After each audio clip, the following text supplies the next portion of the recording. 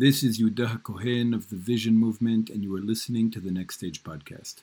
I hope you've been enjoying our podcast and benefiting from the unique perspectives we offer on Jewish identity, history, Torah, decolonization, revolutionary theory, political organizing, philosophy, Israel's complicated relationship with the United States, our conflict with the Palestinians, and really a whole range of issues confronting the Jewish people in this unique and tumultuous chapter of history.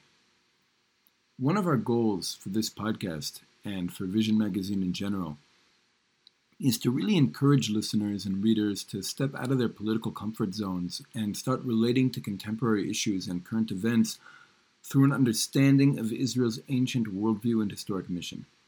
This means taking the time before formulating an opinion on any particular issue to ask yourself some really important questions, like, what are the goals of Jewish history?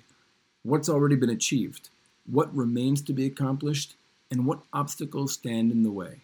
These questions can help us to better contextualize whatever issue we're engaging within the context of Israel's broader story. So we really hope that this show has been useful in helping listeners to develop a vision for what Jewish liberation can look like today. If you haven't already, please don't forget to subscribe to the Next Stage podcast on SoundCloud, iTunes, Stitcher, TuneIn, and or Spotify. And please leave a rating and review, because that can really help us get our message out to a much wider audience. You can also subscribe to our newsletter at visionmag.org and follow us on Twitter, Facebook, Instagram, and YouTube. Being that Yom Kippur, or the holiest day on our calendar, is just around the corner, I've decided to share with our listeners a class I taught at Machon Mir about 7 years ago on how to really maximize the experience we're meant to have on this day. So you'll be hearing a recording of that class in just a moment. As always, your feedback is greatly appreciated. The world is clearly a very different place than it was a year ago, and we should assume that it will continue to change. We're really living through an amazing and significant period of history, and that really offers us the opportunity, perhaps even the responsibility, to meaningfully participate.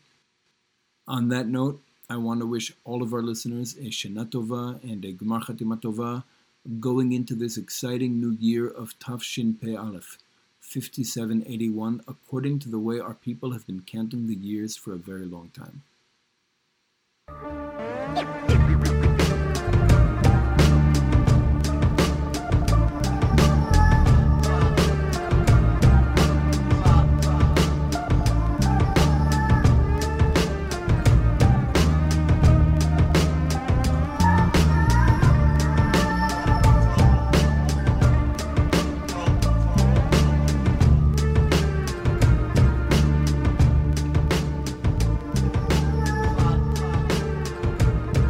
Really understand Yom Kippur is not possible unless we can understand ourselves. So our basic theme in this class is the understanding that all human beings are essentially characters in the drama of history, right? And that's important. We're all essentially characters in a book that Hashem writes. It's not the only metaphor we have for Hashem, that He's the author to a book in which we're characters, but it's one of the metaphors we have in relating to Hashem, and it's good that we have several different metaphors in order to illustrate our connection to Hashem, because it's also good not to get stuck on any one metaphor. So all human beings are essentially characters in the drama of history, in the story of human history, and all these characters are being played by actors that we call souls. And these souls, these neshamot, are really who we are. They're the real inner essence of who we are. The character is not really who we are. Like, I'm not really Yehuda Cohen. Yehuda Cohen is a character that I play in a story. Right? But I am really just a spark, an aspect of this greater reality that we call Hashem. This timeless, ultimate reality without end that creates all, sustains all, empowers all, and loves all. This infinite whole that we're all a part of. In the Hebrew language, we have several names, several terms which refer to this ultimate reality. The one that's some of these terms are terms we try not to say, too often. But out of those that we do say, the most prevalent in modern times is probably Hashem, which translates literally into the name. So we are all characters in a story played by souls. Those souls are pieces of this ultimate timeless reality without end that we call Hashem. So understanding that will help us to better understand what's going on in Yom Kippur. So Yom Kippur is sometimes referred to as a mikveh in time. Now what's a mikveh all about? A mikveh is basically, it's got to be pure natural water. And a person who immerses in a mikveh, it's a ritual bath, and a person who immerses in this ritual bath has to make sure that there's absolutely no separation between them and the water. That they have to immerse completely in the water as if they're part of the water, right? Because the act of immersing in a mikveh is really an act of just completely re-immersing into this bigger reality that we call Hashem. Right? That's why a mikveh is called, like, it's purifying water, because we're really purifying ourselves. We're kind of cleaning the soul by completely immersing, making sure there's no intermediaries, no impediments, no barriers, and going completely into the water and becoming one with the water, becoming one with our source, becoming one with Hashem. And so Yom Kippur as a mikveh in time, it's really this day that we pass through once a year, that purifies us, atones for our transgressions, and offers us a glimpse of our lives and our choices and our relationship to Hashem from a divine perspective. Right? Usually most of the year we see our lives and our connection to Hashem and the choices we make from our human perspective. Right? But on Yom Kippur, we're really offered a glimpse of ourselves from the perspective of Hashem. Small glimpse. But it's really the day itself, this metaphysical alteration of reality that happens once a year that we call Yom Kippur, is experienced properly if understood properly. Right? Because our ability to experience things is dependent on our ability to perceive those things. For example, Hashem. The ability of a person to experience Hashem in their lives, the ability of a person to experience Hashem in history, is very much dependent on their ability to perceive Hashem. That's why brachot are so important. The very act of saying Baruch Atah, right? In addition to being a protest against taking things for granted, because that's what a bracha essentially is. A bracha is an act of protest against taking things for granted. But in addition to that, it impacts our perception. The words Baruch Atah actually mean how abundantly present you are in our lives. So when we make a bracha, whether it's on a piece of fruit or whether it's in part of our tefillah, we're saying how abundantly present you are in our lives. Hashem, the timeless ultimate reality without end, who provided us with this fruit, or who is ingathering the exiles, or who is building Yerushalayim. Right? It's the acknowledgement that we perceive Hashem filling our lives, and that we acknowledge that that it is He who heals all sick, who builds Jerusalem, who ingathers the exiles, who provides us with sustenance, etc., that everything comes from Hashem. And the more we're able to perceive Hashem, the more we're actually able to experience Him. And the more we're actually able to experience Hashem in our lives, really, the happier we are. The way it essentially works is the more a person is able, the more the character in the story is able to link up to the soul, and the more the character in the story is actually working towards what the soul really wants, the more satisfied a person will be with life. Right? We talk a lot, especially this time of year, about reward and punishment, right? And Rosh Hashanah especially is a time when we get into this mindset of relating to God as this all-powerful king that's judging us and we're separate from. And a lot of the mindset in the liturgy, the tefillot of Rosh Hashanah, kind of set the stage for this perception of Hashem as this king separate from us, who is judging us and is going to either reward or punish us, who's going to either write us in this book or write us in that book. The reality is, though, first of all, it's 100% necessary for us to get into that mindset. We need to be able to get into this mindset of perceiving Hashem as king. It's also another metaphor, by the way, just like author, and just like sometimes father. King is another way in which we perceive Hashem. It's another way in which we relate to Hashem, and it's a necessary way to relate to Hashem. It's another aspect of our relationship that He is our king and we are His subject. The problem, I think, in a lot of the Jewish world is they get stuck on that one metaphor, right? That a lot of the Jewish world gets stuck on the kind of king-subject relationship, and that's not our only relationship. But it's a necessary relationship for Rosh Hashanah, because Rosh Hashanah is essentially an opportunity, and Yom Kippur as well, these 10 days of Tshuva are essentially an opportunity to clean our soul. And in order to clean our soul, we have to have this relationship with Hashem, that He's a king, we're the subject, and He is judging us. And we realize that even in the sense of Him being king, He's not a king like a human ruler, like a tyrant.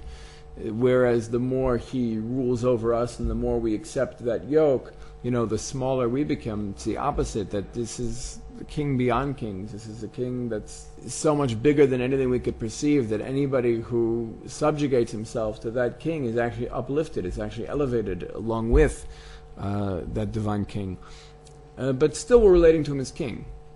And we're concerning ourselves with ideas of reward and punishment, but the truth is real reward and real punishment are our closeness to Hashem.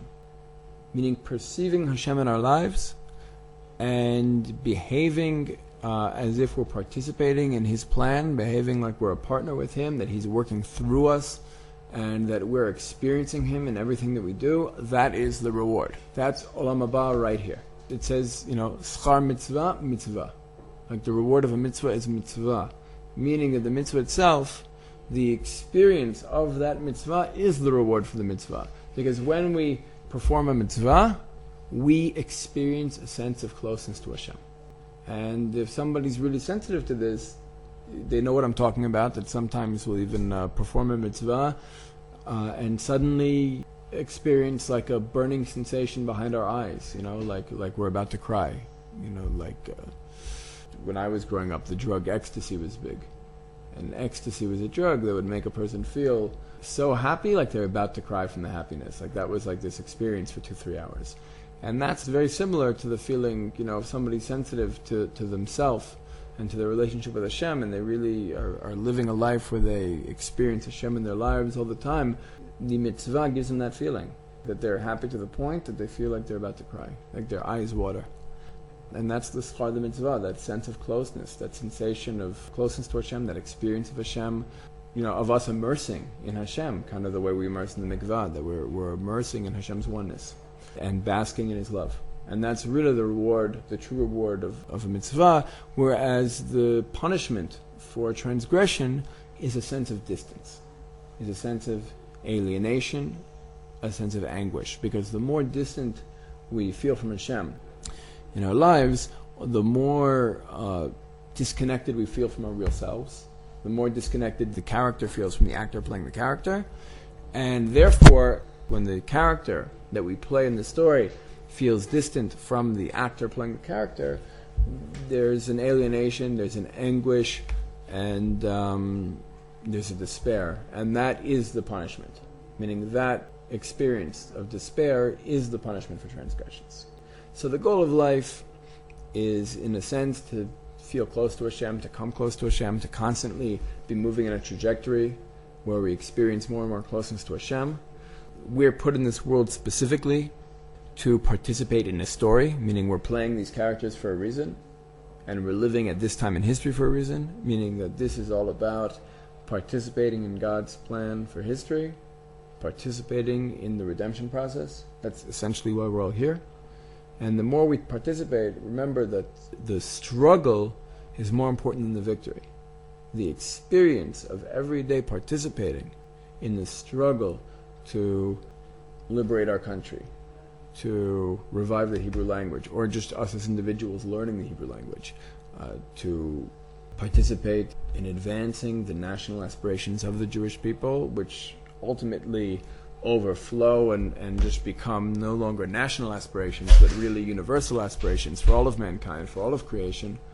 The more we participate in that story, whether or not we live to taste the victory, the more we are fulfilling our function in this world, the more we are participating with Hashem in bringing history to its ultimate goal, and the more we are experiencing Hashem working through us. Right?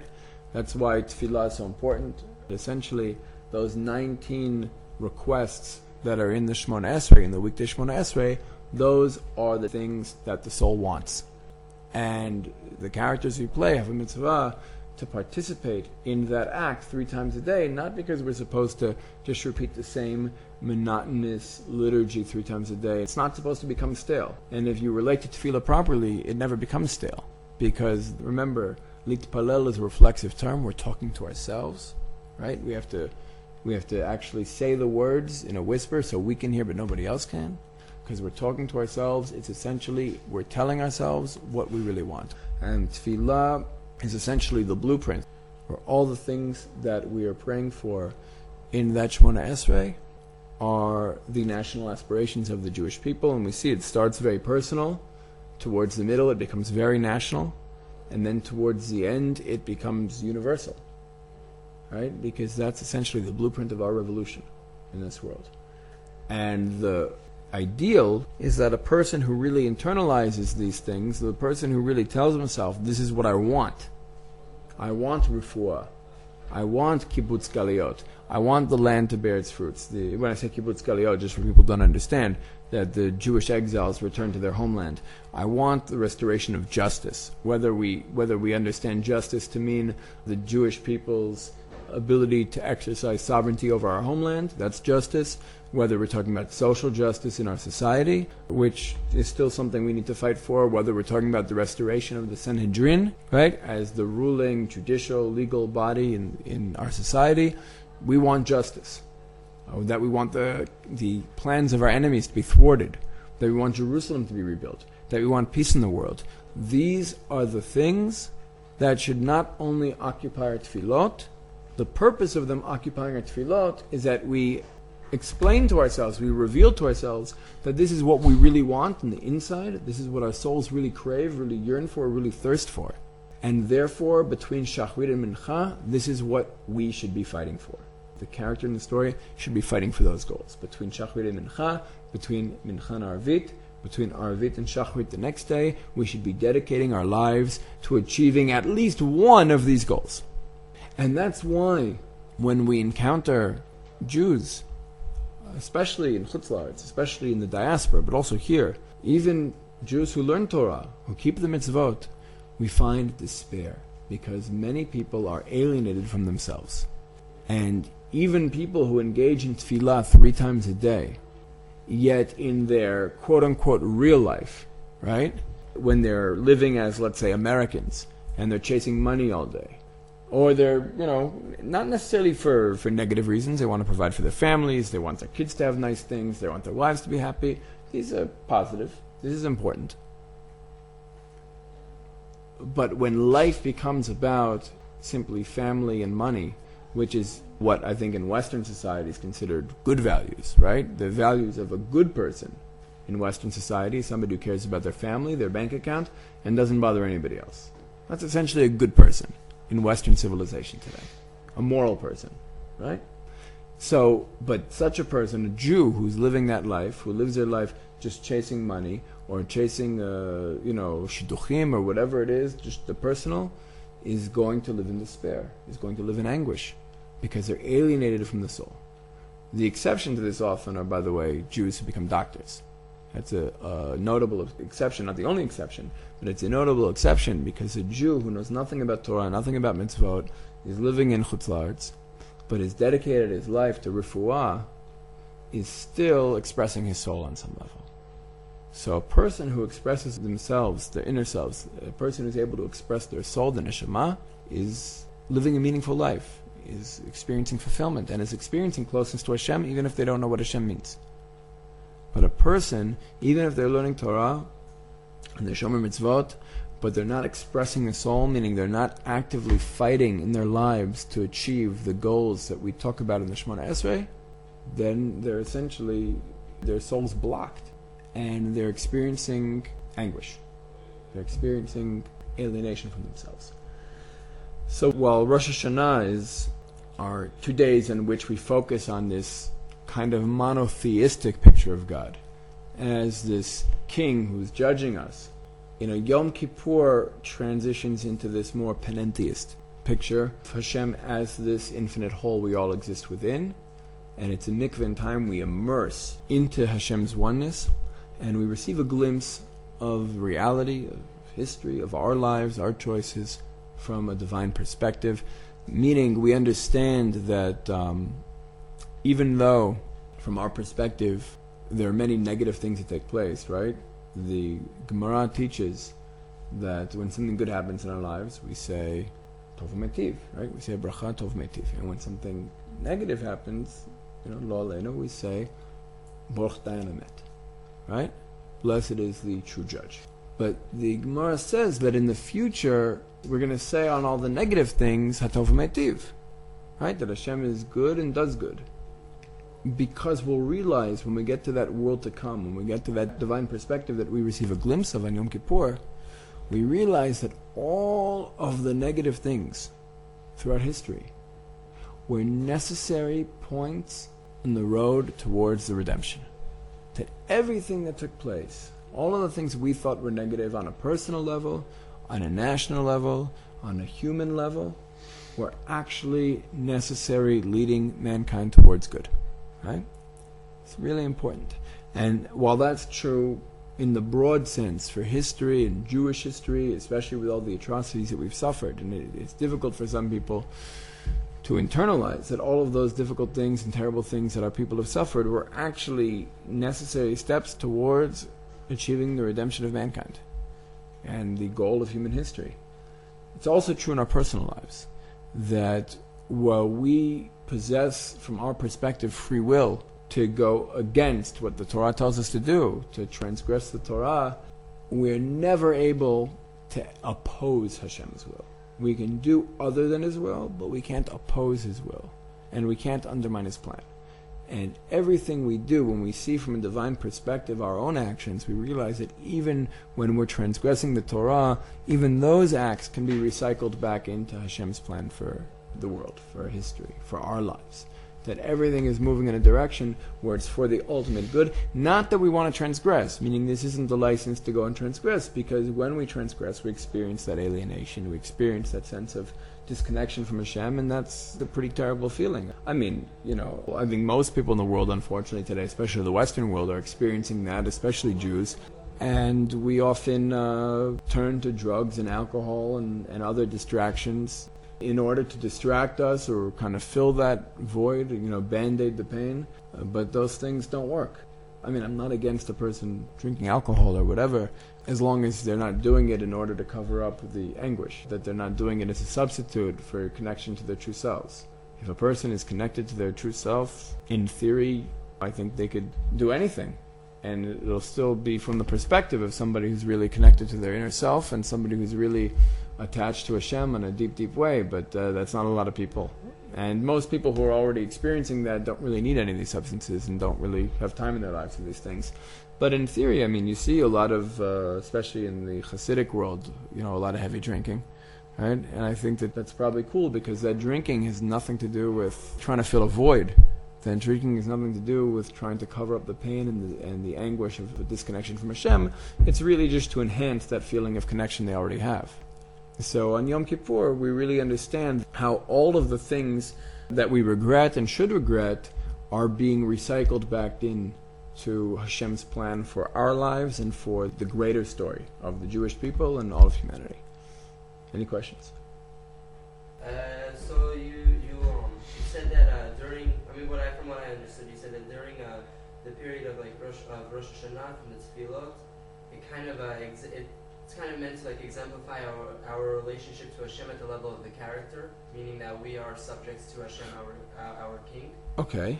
I didn't say that exactly, I didn't say as a character, but I think that's a good observation. Maybe that's true. Yeah, Okay, so the relationship between the character, right, as if we're disconnected. Right, because the problem we live in a world of illusions where we think we're separate from each other, right? And that's probably the biggest evil of Western thinking, is that it creates this illusion of separateness, that you and me and you and you and you and you are all separate from one another, because we all live in these sacks of flesh, which appear to be separate from each other, right? And as a result of that illusion of separateness, we relate to each other as completely separate entities. And we relate to Hashem as a completely separate entity. An entity that might be, more powerful than we are, an entity that we have to subjugate ourselves under, but not as if it's this reality we're a part of, not that we're one with each other or one with Hashem.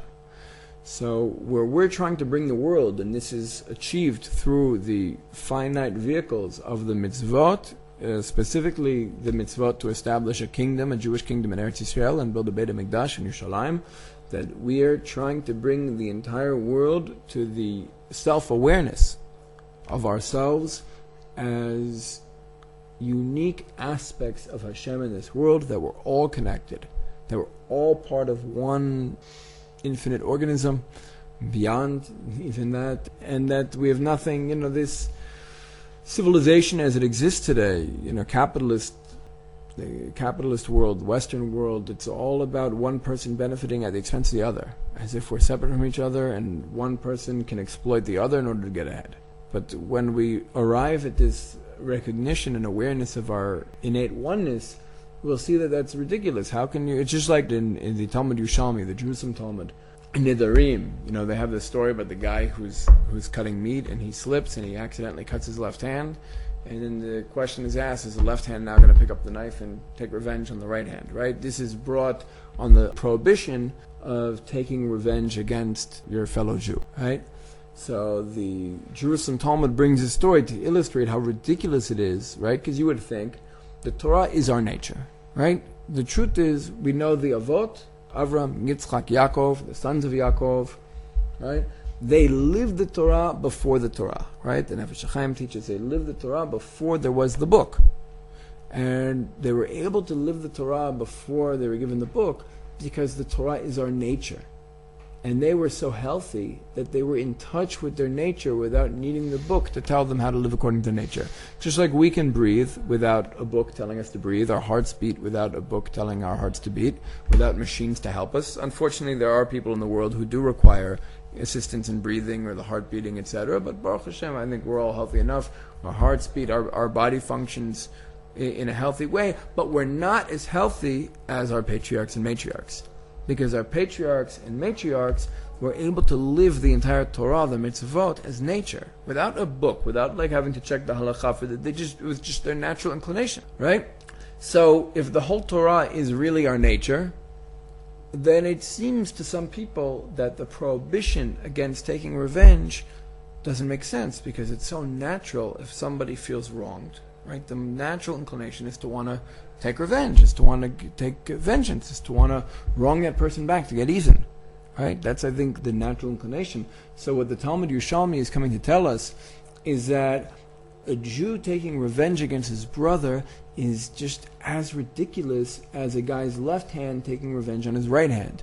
Because if we understood that we are all essentially one, right, that we're all essentially united at the source, we're all branches of the same tree, then you don't take revenge. Why would the left hand take revenge against the right? Why would one limb of the body take revenge against another limb? So that metaphor is specifically referring to Israel, because while every human being in the world possesses a soul, the Jewish people actually share a soul, right? We are Knesset Yisrael. Knesset Yisrael is this giant neshama that manifests itself in this world through millions of bodies, millions of people in space and time, called the Jewish people. But we're all branches of the same bigger tree. We're all branches of this bigger entity, this organism called Klal Yisrael or Knesset Yisrael. And if you want to dig deeper, we would find that we're united with everybody in creation, all human beings and everything that exists, because everything exists within this greater reality we call Hashem. But at the very minimal level, we need to understand that we're one with all of Am Yisrael, that all of the Jewish people are really branches of the same tree are really extensions of the same source, are really just expressions of the same neshama that expresses itself in this world as the Jewish people, which has a mission to bring this world to perfection according to Hashem's divine plan. And that's also part of what we get to glimpse on Yom Kippur. So B'ezrat Hashem, we'll all merit to experience this Yom Kippur, a glimpse of the divine perspective of our lives, of history, of Am Yisrael's national life. Not only Yom Kippur, but even that we could bring a little bit of that perception out of Yom Kippur and carry it with us throughout the year.